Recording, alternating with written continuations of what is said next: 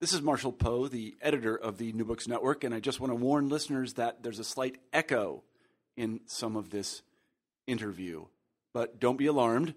The interview is very listenable and worth listening to. Hi there, welcome to New Books in Science, Technology, and Society. I'm your host for today, Carla Nappi. I recently had the pleasure of talking with Volker Scheid and Hugh McPherson, who are the two editors of a recently published volume, Integrating East Asian Medicine into Contemporary Healthcare, that just came out this year in 2012. Now, this is a volume that's trying, I think successfully, to begin more of a organic and coherent conversation between at least two fields, one of which we can think of as STS, Science, Technology, and Society, broadly defined, and the other we can think of, again, broadly defined as the study and practice of East Asian medicine. And East Asian medicine here is defined for the purpose of the volume as including, but not limited to, China, Japan, Korea, and Vietnam. The book does this through a series of essays which each focus on a particular problem or a particular case study that are interspersed with or sort of punctuated by vignettes. These are short vignettes by many different authors that look at everything from local practices of medicine and health in different, very specific local areas. They look at particular books sometimes or ideas that the authors find compelling or useful or interesting to think through the kinds of questions and the kinds of problems that emerge when you try to bring discourses of East Asian medicine together with a broader set of discourses on the practice and study of science. We had a really interesting conversation about not just the content of the volume, the goals of the volume, this larger set of issues that the volume is hoping to speak to, but also the mechanics and the structure of the kinds of sustained interactions that bring about a successful volume like this. So I hope you enjoyed the interview. One thing that I'll mention is that in the last 20 minutes or so, you'll hear quite a bit of feedback. Now, that sometimes happens when not all members of a conversation have headphones on, and that's, I think, what happened here. We did our best to try to stop and start and mitigate the issue, but it still persisted. And what I'll say is persevere, because it's a really interesting conversation and it's worth getting through, and apologies for the feedback at the end, but it's really interesting stuff, so I hope you enjoy. Hello, Volker. Hello, Hugh. Hello, Carla. Hello there. Great. So we're here today at New Books in East Asian Studies and New Books in Science, Technology, and Society to talk with Volker Scheid and Hugh McPherson about a book they recently co-edited and published called Integrating East Asian Medicine into Contemporary Healthcare, and that just came out in 2012. Now, this is an incredibly ambitious project in its aims and in its execution. It aims not just to provide critique or provide sort of information on contemporary healthcare and its engagement with East Asian medicine, but it also aims to provide, and I think succeeds in this, concrete suggestions for how to shape a vast array of interdisciplinary discourses and practices about East Asian medical practice and its negotiation with contemporary medicine and medical practice. So thank you so much, Hugh and Volker, for being with us today and for making the time to talk with us about this fascinating volume. Thank you for inviting us. Oh, of course. So Volker and Hugh, and maybe we'll start with Volker just to get things started. Could you start us off a little bit by saying a little bit about what brought you to this field in the first place? Let's sort of lay the foundation. Why Chinese medicine, and what brought you to an interest in Chinese medical history and Chinese medical practice?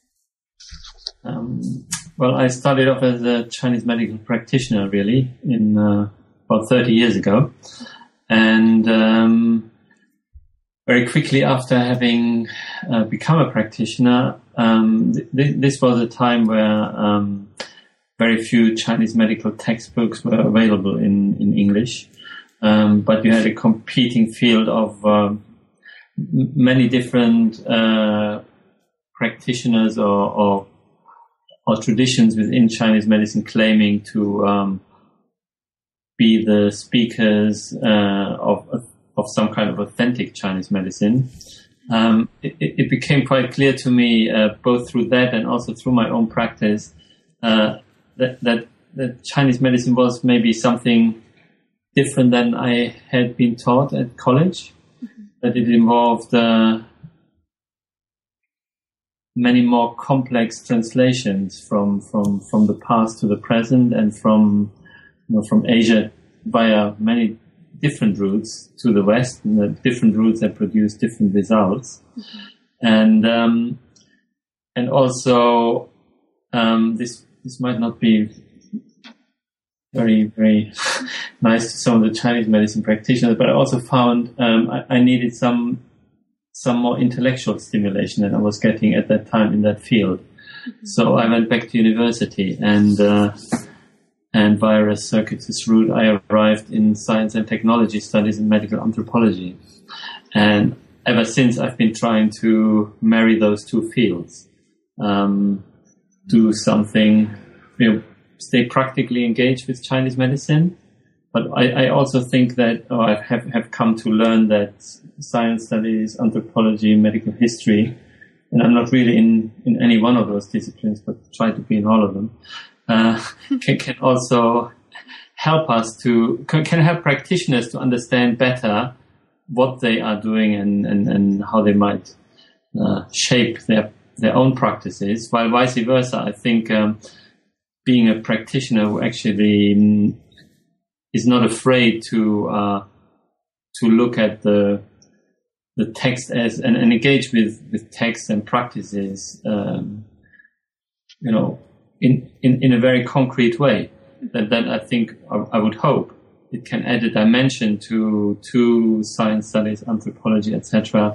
that otherwise people shy away from because it's so unfamiliar and often difficult. So, Hugh, what brought you into the field? Well, I have a background which is rather mixed. I started out doing a PhD in mathematics and reacted really quite strongly against the academic environment of the sort of hard sciences, and took up via a circuitous route the practice of acupuncture. I trained 30 years ago, and I've been in practice as an acupuncturist since then. But being a restless sort of person, I also after a while, took up teaching acupuncture and did that for 10 years. And then moved on to research and became an independent researcher for 6 years, looking at the evidence base and looking at how to improve the evidence. Because when we work in the acupuncture clinic, we see quite good results a lot of the time. But when you look at the literature, the scientific literature, the result, the averages across the research literature show that things don't work as well as one experiences in the clinic. So research became an interest of mine to figure out why is this gap between what we see in the clinic and what the science tells us there, and how can we close that gap? And so I was fortunate enough to get a postdoctorate at my local university, University of York, which turned out to be, I subsequently discovered, one of the bastions of evidence-based medicine. So my time at the university, I've been there 9 years now, has been, if anything, bridging this sort of gap between practice and evidence-based medicine, and trying to make more sense, both from the point of view of the practitioner, how evidence-based medicine can actually offer something, but also working with the evidence base in a way, trying to make the evidence base more appropriate, or the way we do, the methods we use, more appropriate to understand how acupuncture works and what it does. So it's an interesting tension, if you like, because evidence-based medicine was never designed with East Asian medicine in mind, and has quite a sort of hard scientific dimension to it. But within it, there's also opportunities to be creative. I think that's where I work. Great. Now, both of you have brought up terms in the course of, this is really interesting, in the course of describing your own engagement with this field broadly writ, that also speaks specifically to the concerns of the project and the volume that resulted from the project. In particular, you've mentioned translation, authenticity, evidence, practice, and a concern with results. And all of these sort of recur in various ways as some major themes of the project, and it'll be great to talk with you both about them over the course of our conversation.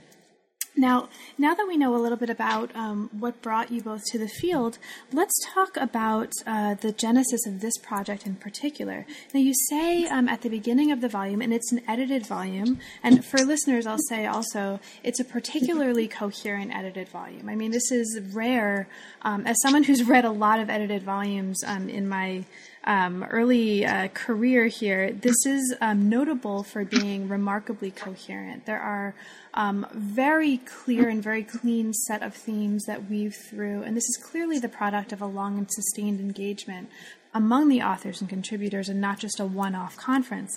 Now, you say that the book originated in 2 workshops and many more collaborations beyond that over 3 years. Can you talk a little bit about the process of moving from these workshops and these collaborative activities to the volume itself? How did you manage that? How was that orchestrated? Maybe. Yeah, maybe we should go back even one step further and talk a little bit about you and me working together, because that goes back a little bit earlier. And I think it's really out of partly out of the collaboration with you and myself that finally led to this volume. When you was still running a school in York in the north of England. He invited me up a few times to. I had just started as kind of humanities scholar, and you was one of the first people who gave me an opportunity to get an audience amongst practitioners for these kind of humanities concerns, and even so, we come to this topic from different angles. You, as he explained before, as a more from the natural scientist angle, and I'm more from the medical humanities angle. We always found that we could work very well together and bring something to the table collectively that I think went beyond what we could do individually. Specifically, also with practitioners and academics in mind. And out of that, then emerged this this project, which was aimed at in a way for the first time bringing together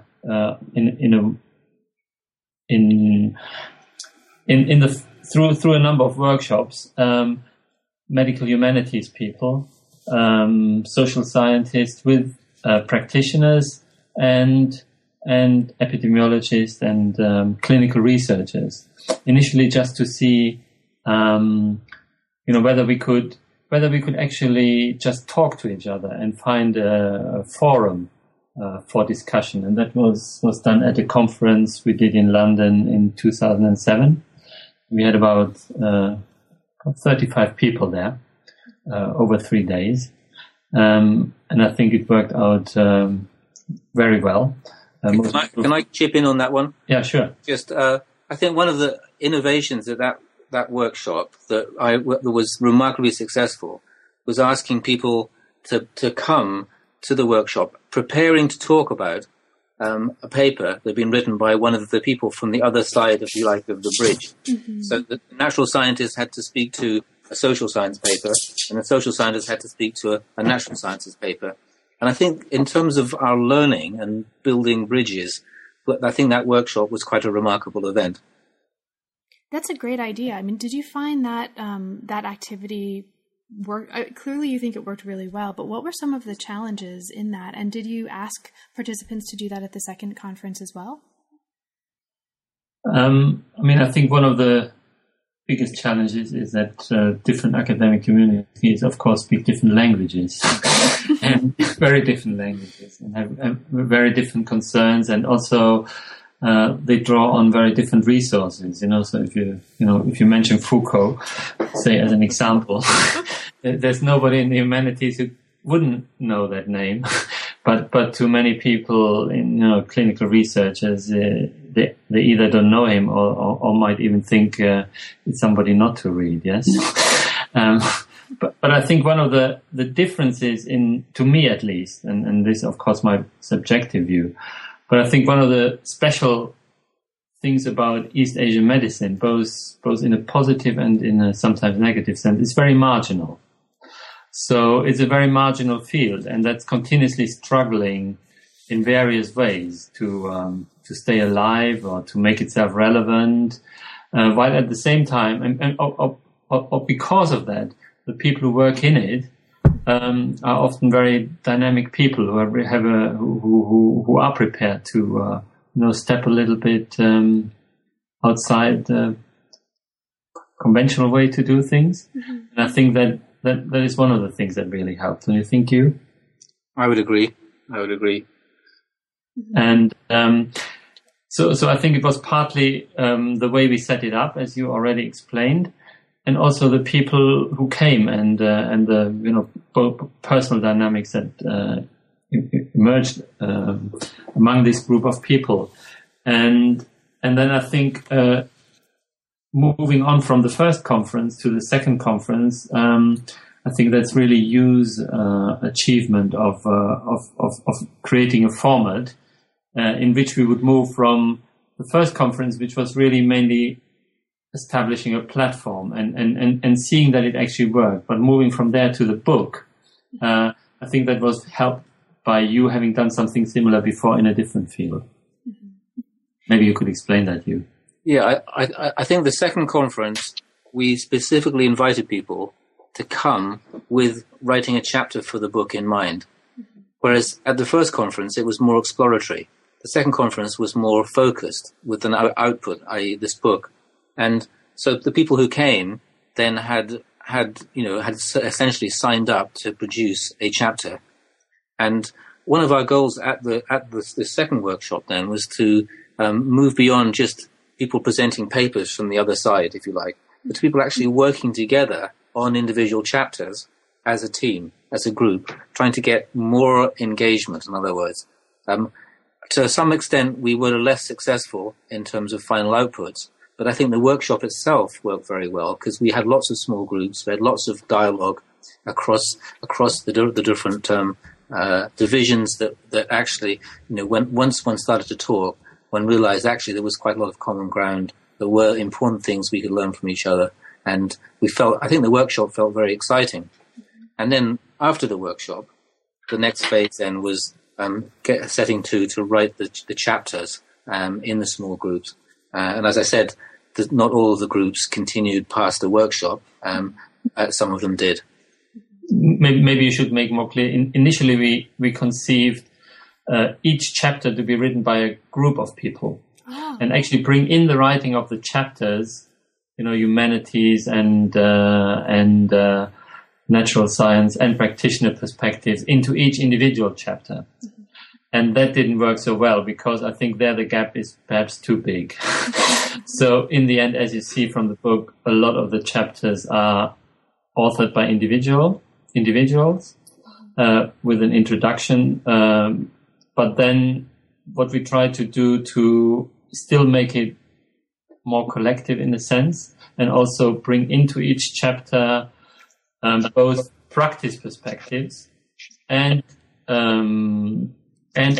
help other people, allow other people to have a voice. We have a series of vignettes in each of the chapters between 1 and 3 vignettes that speak to concrete themes that come up in the chapter and elucidate them with a kind of like a case study, as you might call them.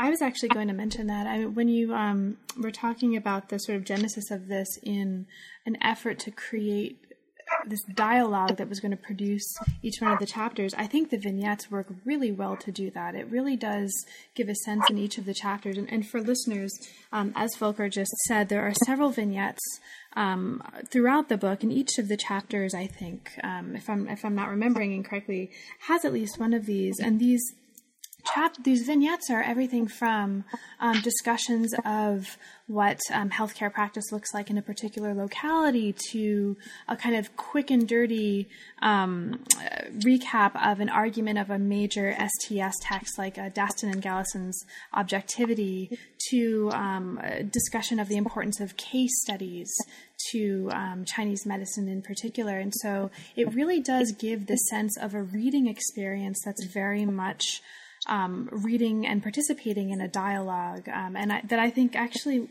works really well for this volume. And so I'd love to see more volumes like this that incorporate that structure. Thank you. So as we sort of move into the volume itself then, there, as you mentioned, there are, and I don't know how much as a reader these common themes and these major threads come from or reproduce the ones that were emergent from the conference, but certainly in the volume, there are some major threads that tie these chapters together, and they tie the chapters together in 4 parts. And so very quickly, part 1 focuses on practices and practitioners of East Asian medicine. Part 2 focuses on ideas and practices of standardization. Part 3 focuses on clinical research in East Asian medicine and efforts to build an evidence base and to talk about what evidence means and can mean and might mean and should mean in this context. And then part 4 moves us out into the theme of globalization of traditional medicines and their integration into official healthcare systems and the sort of the place of biomedicine within that integration and negotiation. Okay, so these are all extraordinarily important themes, and let's get to as many of them as we can. So sort of moving into the first part, this is a part of the book that is on practices and practitioners of East Asian medicine. One of the chapters in here is by Volker, and one of the sort of major themes in this piece, and this is a theme that recurs throughout the book itself, is the tension between thinking in terms of best practices or best practitioners in thinking about these themes. So can Volker and Hugh, can you speak to that a little bit? Let's talk a little bit about this tension between best practices and best practitioners. What does that mean, and how does that shape the concerns of the volume? Do you want to talk first, you, and then? No, I follow you, Volker. This is okay. You headed up. Okay. I mean, obviously, if you would speak to any Chinese medicine practitioner at the moment, what Chinese medicine is good at, they would tell you that it's about individualized treatment, and part of the individualized approach is also that each doctor has their own particular way of doing things. So there's this very famous, it's by now it's kind of like almost a stereotype, a story that gets repeated again and again, that if you go to 10 different practitioners, you end up with 10 different treatments, and each of them might or might not work.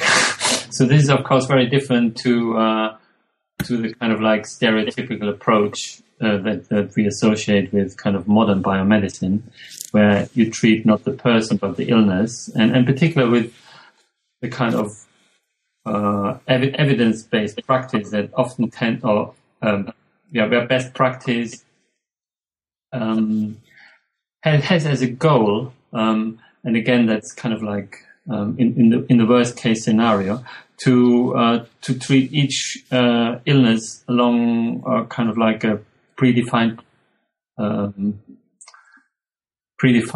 protocol, rather than taking into account the diversity of people and manifestations of illnesses. So that's really the theme, yes?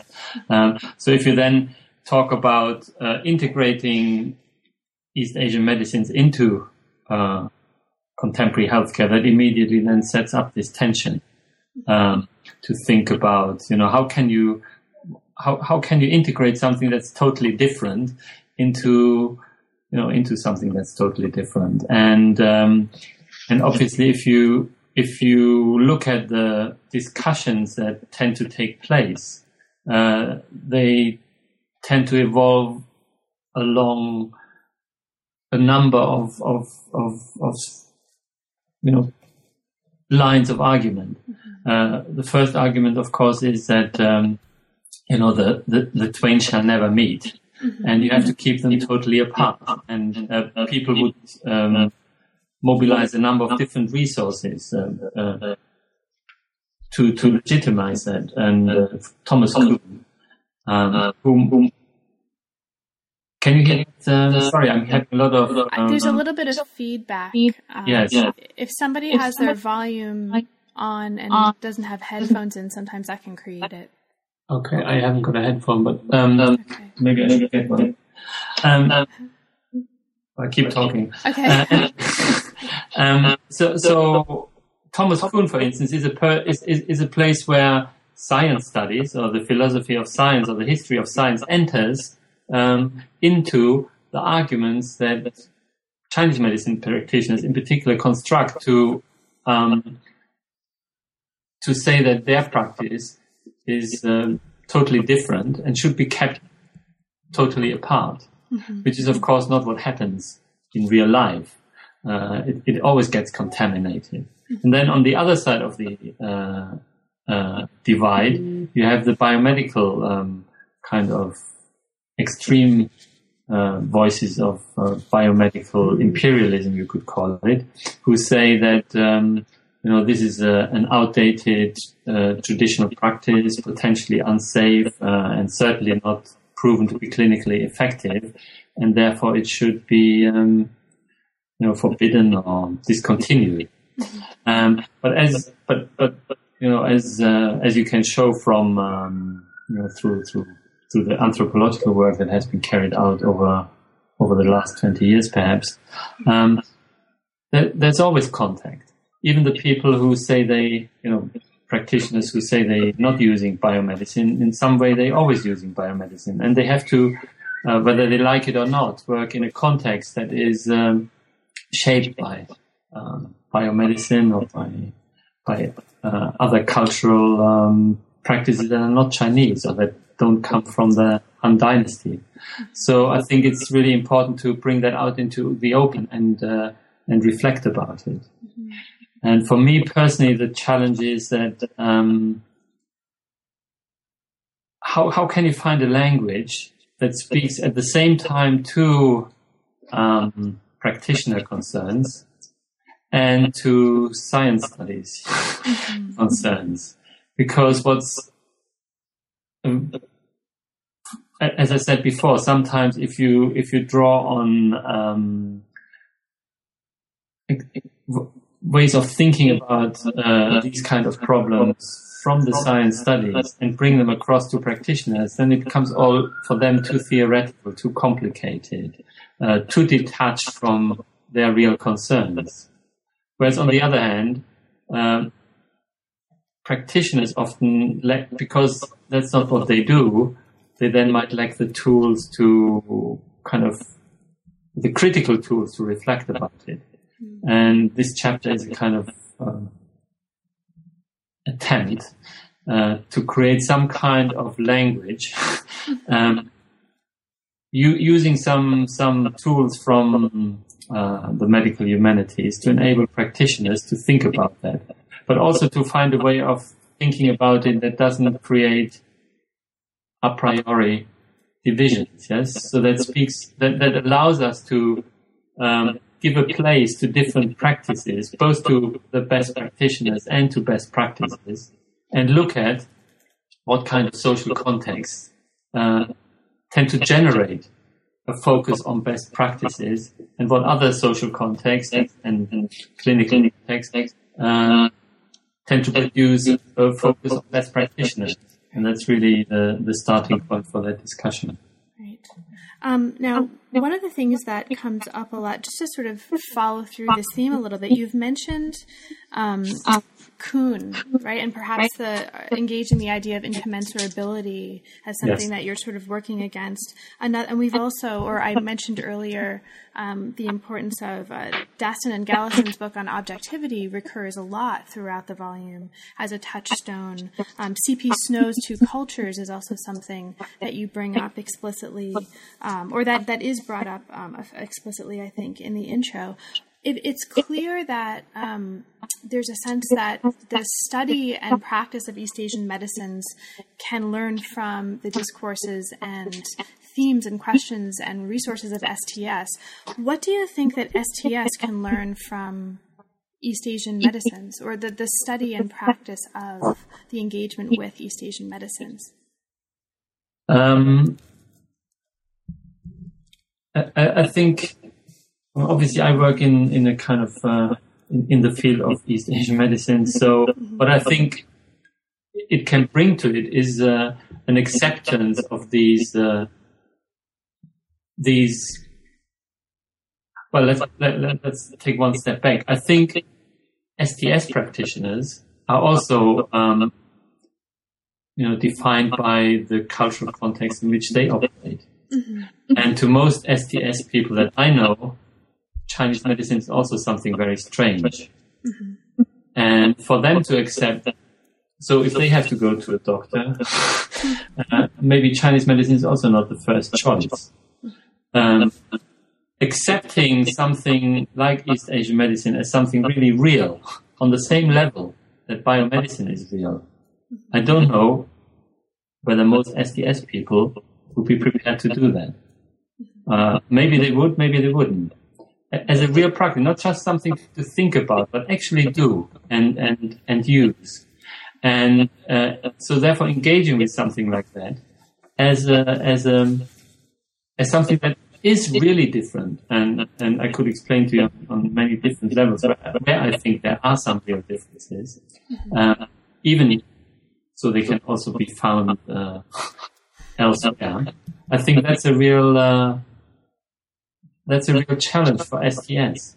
So what you're mentioning brings up another important theme that also threads throughout the book, and it's a theme that's come up, or a term that's come up in our conversation so far, that I'd love to hear from both of you about, and this is the term evidence-based medicine. Now, this is something that's very important to the questions and the concerns of the book, but it may not be something that all of our listeners are familiar with, certainly not in that form of discourse. So can the two of you talk a little bit about evidence-based medicine? Sort of what is it? Why is it so important to these themes? And I mentioned that also in as a segue from talking about the connection between STS and East Asian medicines, because one of the things that comes up in the book is the concern that evidence-based medicine is permeated by what you call a positivist, or by what's called in the book a positivist philosophy, which seems to speak to this idea of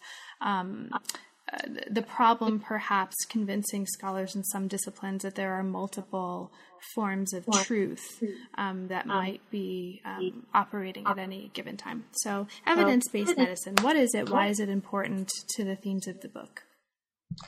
Maybe you can talk about that, you. Well, I think evidence-based medicine was conceived as a way of resolving a lot of the dilemmas that were out there in medicine about what works and what doesn't work. And what often happened in practice was that the sort of treatment you might get would depend very much on the preference of your consultant, your specialist, or your doctor, rather than anything based on whether something actually worked or not.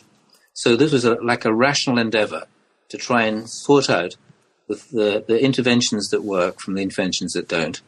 And alongside that, what's cost effective and what's not, and so forth. And trying to get a way of getting to some essential facts about whether things work or not clinically. So that's the theory, and that in many ways that's a useful endeavor, because it's a rational basis for allocating resources, for making the clinical decisions, and so forth.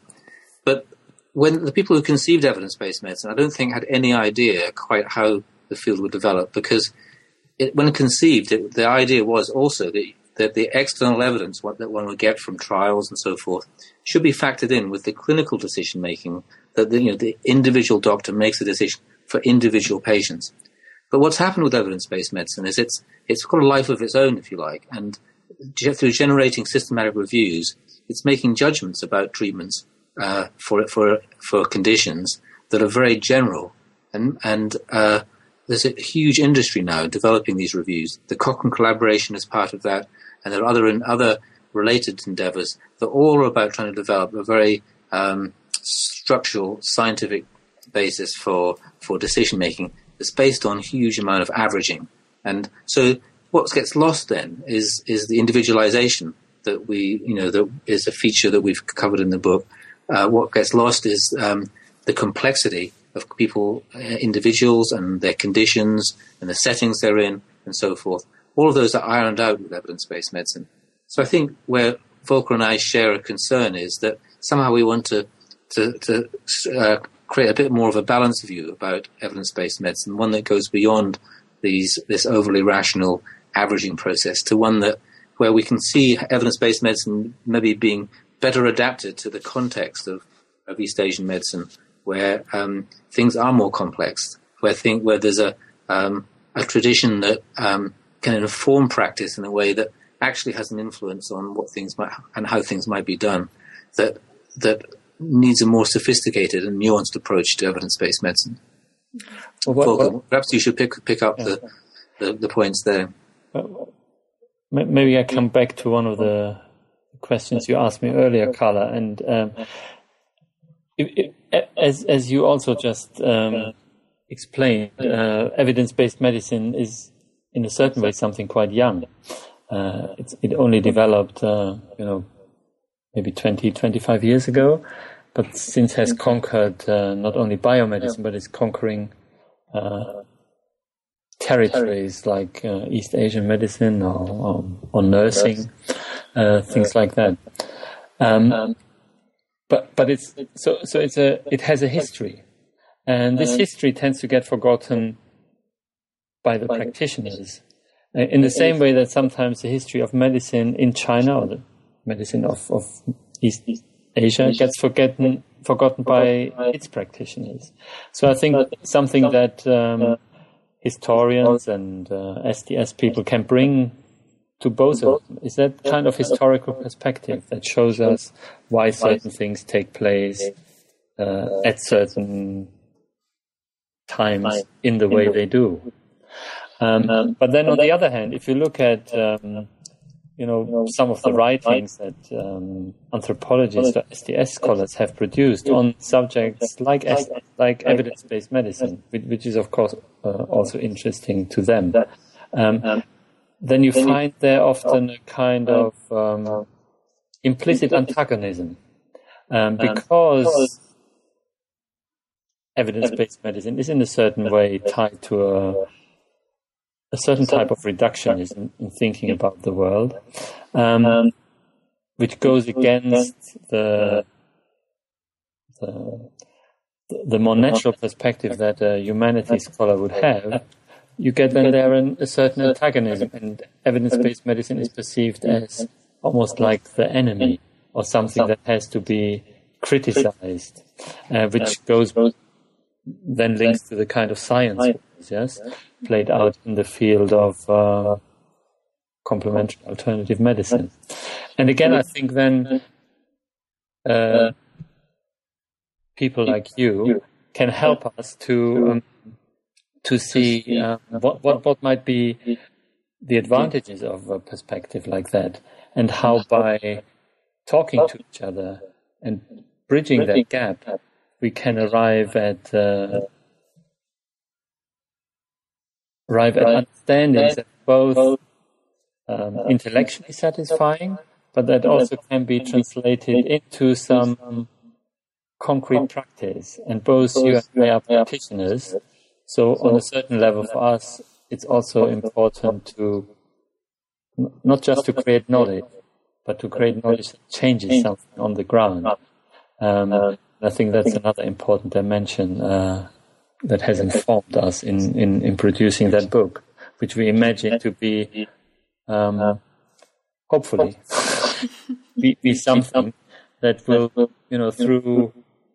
through the way it discusses and through the way it throws open the field, will at least lead to the possibility of that change taking place on the ground.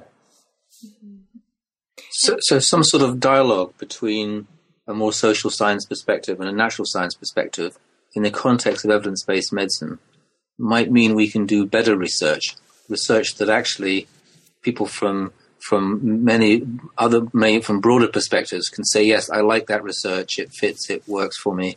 And it is more difficult to do this because it's no longer running along the sort of tram lines of what evidence-based medicine might expect. But on the other hand, what comes out of that will be more useful for practitioners and will be more useful for the field generally in terms of the fact that it will be respecting the principles and the tradition and so forth, and taking that into account. So one can do more sophisticated research within the rubric of evidence-based medicine. And there are quite a few pointers and innovative projects and ideas and things that are being developed along those lines that we've highlighted in the book. Mm-hmm. I think one of the concrete ways that this book in particular, and that some of the chapters especially, really speak to a very important and popular theme right now emerging in the field of STS, and that is circulation of knowledge, right? And the sort of the local and transnational and translational construction of knowledge across localities. And so there's a part of the book, part 4, that focuses on the sort of globalization of traditional medicines that really looks specifically at local practices in the Philippines, in India, in Cuba, and gives very particular, very specific case studies that I think speak very deeply to the kind of work being done by historians in particular working on STS that are trying to move to a more global and globally informed discourse about the sciences and a more plural vision for what the history of science and medicine and technology might look like. So in that area in particular, it's very clear to me to see how chapters on sort of ideas of integration of healthcare in the Philippines, a chapter on sort of spa culture and the importance of branding for invented traditions of therapeutic practices in an Indian spa, and then a chapter on the historical development of Chinese medicine in Cuba and the ways that local conditions of revolution and local herbs in Cuba actually produce a very particular local kind of Chinese medicine. It's very clear to me to see how that informs a discourse in STS, for example, that's concerned with the circulation and translocal production of knowledge. In what ways, and here's a question for you, because I think very clearly, and you've just mentioned that one of the important goals of this volume is to also have concrete effects in practice, right? To sort of really inform the practice of East Asian medicines and an integrated medical sort of practices in different localities, but also policies toward this. How might understanding the production of what we might call traditional, and scare quotes, medicines as translocal, as global, as produced by negotiation of different kinds of practices, how might that inform practice? So do you see the question? Like, now that we know, or I'm very comfortable in saying that that's going to speak to STS, but how does that inform the other dimension of the kinds of communities that you're hoping that this book will speak to and help produce new practices within? Well, I think within the field of East Asian medicine, I mean, if you go back 20 years, it was pretty much accepted that there was only one Chinese medicine, and whereas now what is happening, that is pretty, and I think that is through the work of medical historians and humanities scholars who have shown us that the practice of Chinese medicine in China has been historically diverse. And that is by now accepted within the Chinese medicine practitioner community. And that is slowly starting to affect both the self-understanding, and I think it's also affecting teaching in the sense that colleges would not teach just one way of doing things, but at least help their students to gain a broader perspective. And I think what might happen as a next step is to see that it's not just historically diverse, but it's also diverse, as you say, in the circulation across different territories and to different places. And once that becomes accepted, then obviously becomes an issue to think, as a process is taking place anyway, how should we shape that process? So we're not just passive recipients of something that gets moved from China to over here. And if you look at Mei Zhan's book on the worlding of Chinese medicine as an example, who also has contributed a vignette to that book, or if you, those are the beginnings of opening that space. And I think, obviously, our book is a first attempt to really raise that question, not in a theoretical way, but in a very practical way. As these things move, what should we do? What is our responsibility to get involved in this process of movement and transformation? Mm-hmm. Now, one of the other really interesting issues that come up here, and this is in particular, I'm looking at Chapter 2, Volker's chapter on defining best practice or cultivating best practitioners.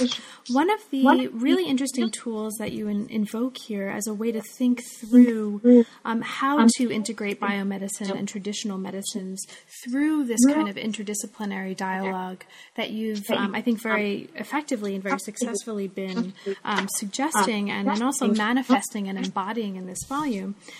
So one of the ways to do this is by using what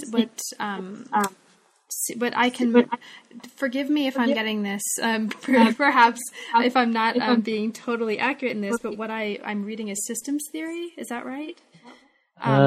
So the idea of the body as a system, and you mentioned systems theory and the sort of models from perhaps organizational studies and other kind of basically models from outside, even the humanities in particular, and outside the practice of East Asian medicine that help us think about systems, components of systems, features of systems, and how to perhaps sort of extract from that models. For example, the Kinefin model, I think you mentioned, for thinking about how different modes of understanding problems and objects might be negotiated with each other.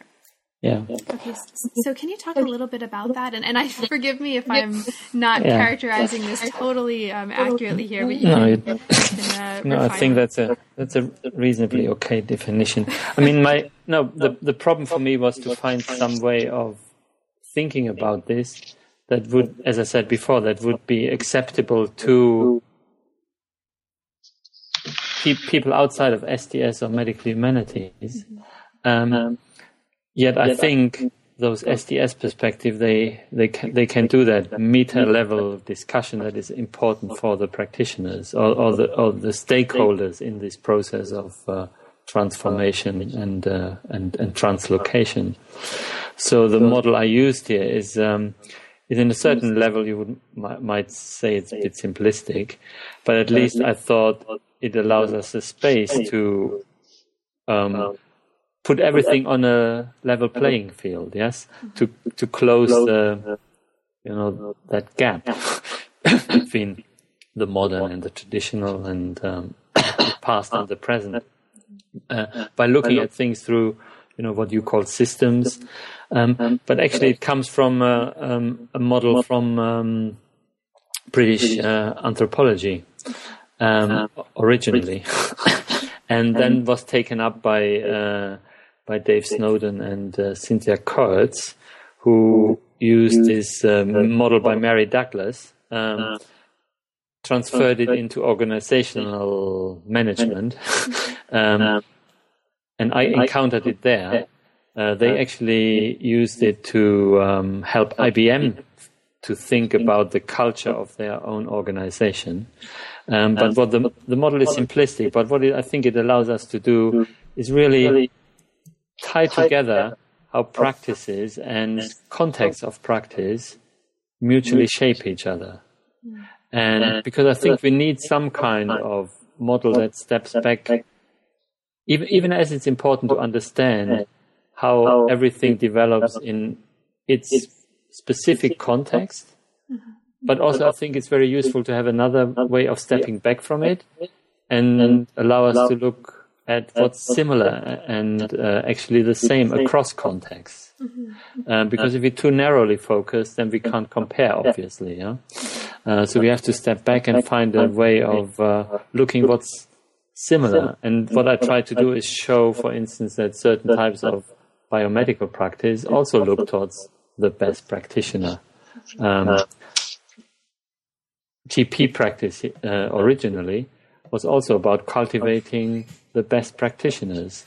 And that has really been reshaped by evidence-based medicine consciously been reshaped, because one of the impetus, as you explained before, behind developing the evidence-based framework was to get away from the subjectivity that people were discovering and being horrified by was endemic within biomedical practice. So it's also a kind of way of rooting out that subjectivity. Whereas I think what Chinese medicine has historically done is find tools to cultivate subjectivity as a way of solving problems.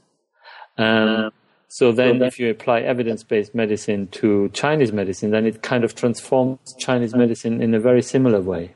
And the agenda is not all that different to biomedicine. So what we can then do, we can look at a process that seems to be very different, but it's actually on a certain level the same.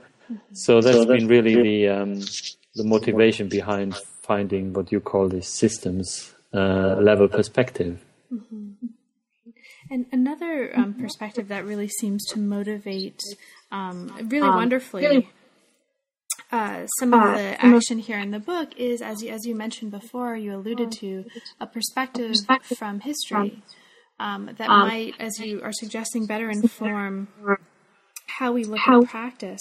Now, this comes up specifically in many ways, one of which is the invocation of the importance of cases and case records to Chinese medicine. But another one comes up in a vignette that was early in the book about a menopause project that Volker mentions being involved in, and sort of, I gather that that's ongoing.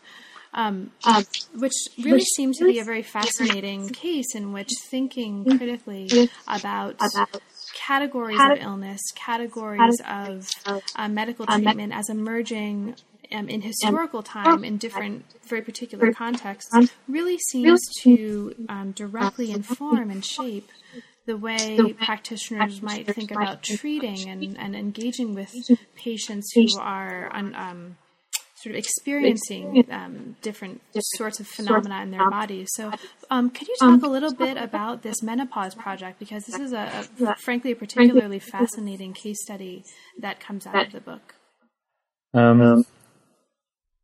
That's, of course, a whole big, different project. That's very difficult to squeeze into 2 minutes here. But basically, it's another way of how I personally try to bridge that gap between in a concrete context. So instead of thinking, what a normal evidence-based medicine program would do, it would assume that Chinese medicine has a way of treating menopause, and then we put it through the evidence-based machine. We do a few trials, and then either it works or it doesn't work. Whereas a lot of Chinese medicine practitioners would say, well, as I said before, everybody practices differently, so it cannot be evaluated, which then makes translation into at least insurance-based programs very difficult because they require nowadays evidence-based criteria for allowing certain practices.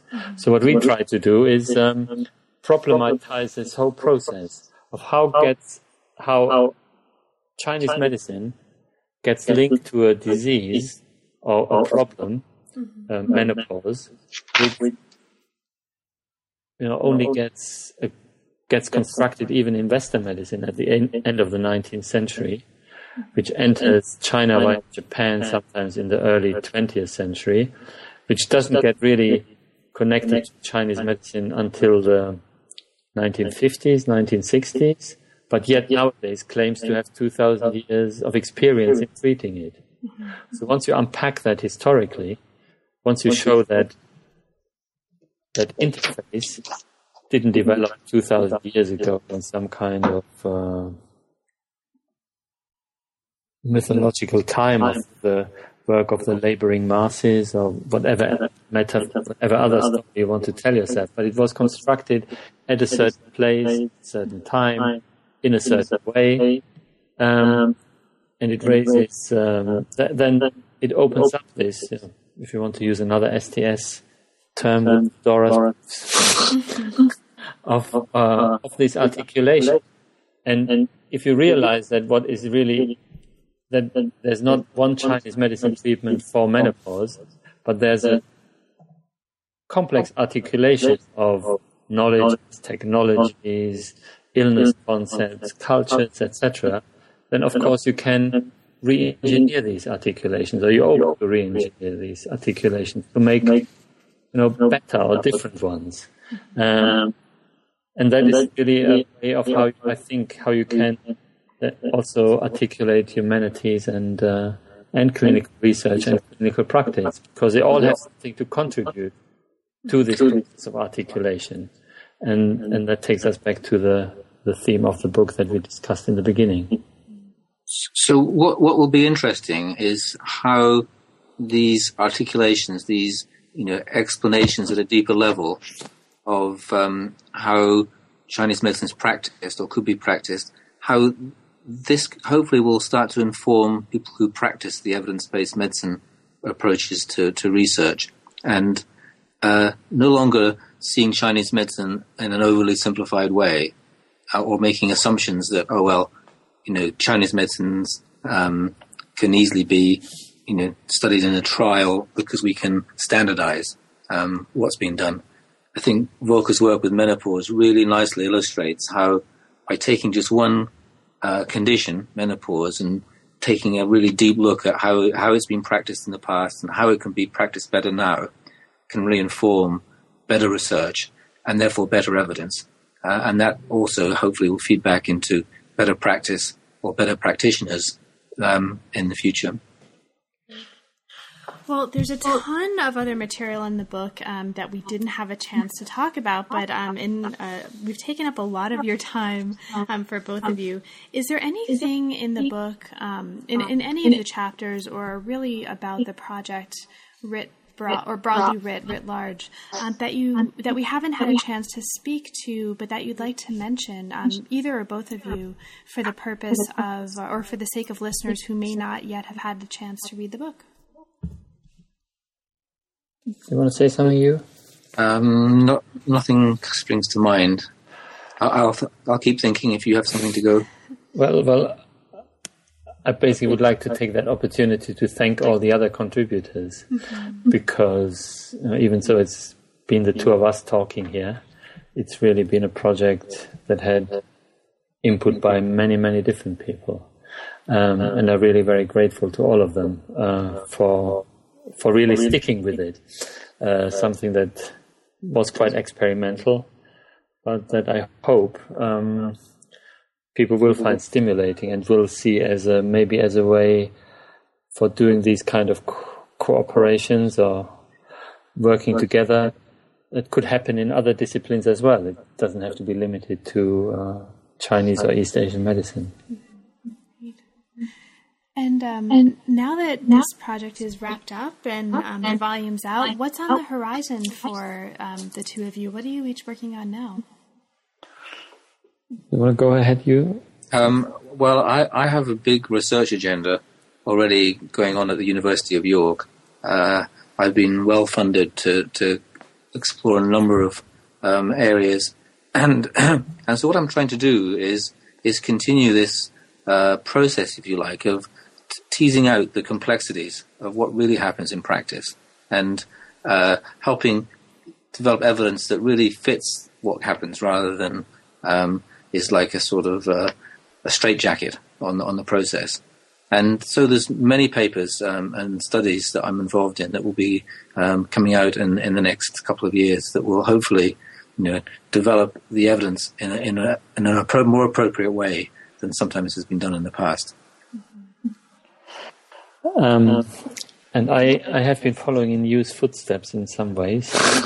I also have been very lucky in getting some rather large grants that allow me to do my work. And what I'm doing is moving on from menopause, looking at some other conditions like the articulation between Chinese medicine and depression, for instance.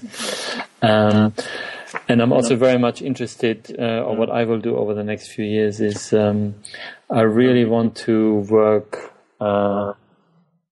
in making East Asian medicine a topic within the medical humanities and STS, because I think it's such a rich field and an unexplored field, and it can help us to reflect. STS can help us to think through East Asian medicine, but I think East Asian medicine, because it doesn't come from where we think science comes from, yet it's a global phenomenon, and it's articulating with science in very often surprising and extremely interesting ways that change all the time. So for one of the things I'm also very interested in is the articulation between, almost the most cutting edge way of doing biomedicine, systems biology, and East Asian medicine. That's a field that has been kind of like emerging only in the last 5 to 10 years, where biomedical scientists looking to East Asian medicine not just as something to be exploited or mined for resources, but actually where they think there might be a way of thinking about the whole problem of illness that is, matching their own cutting-edge ways to reconfigure the field. So that's a very, very, very interesting place that I would want to investigate. And then I also want to go back in time. So I'm doing too many things, but the whole thing that I'm doing is looking at these different articulations, as you might speak, yes, and looking at them in different places and different times. Well, thank you both so much for taking the time to talk with us today about this volume. It's great. It's super helpful. And this has been a lot of fun. So thank you so much. And we'll look forward to talking with you again about your next projects. Okay. Thanks, Carla, for giving us this space and for your time. You've been listening to New Books in Science, Technology, and Society. Thanks very much, and we'll see you next time.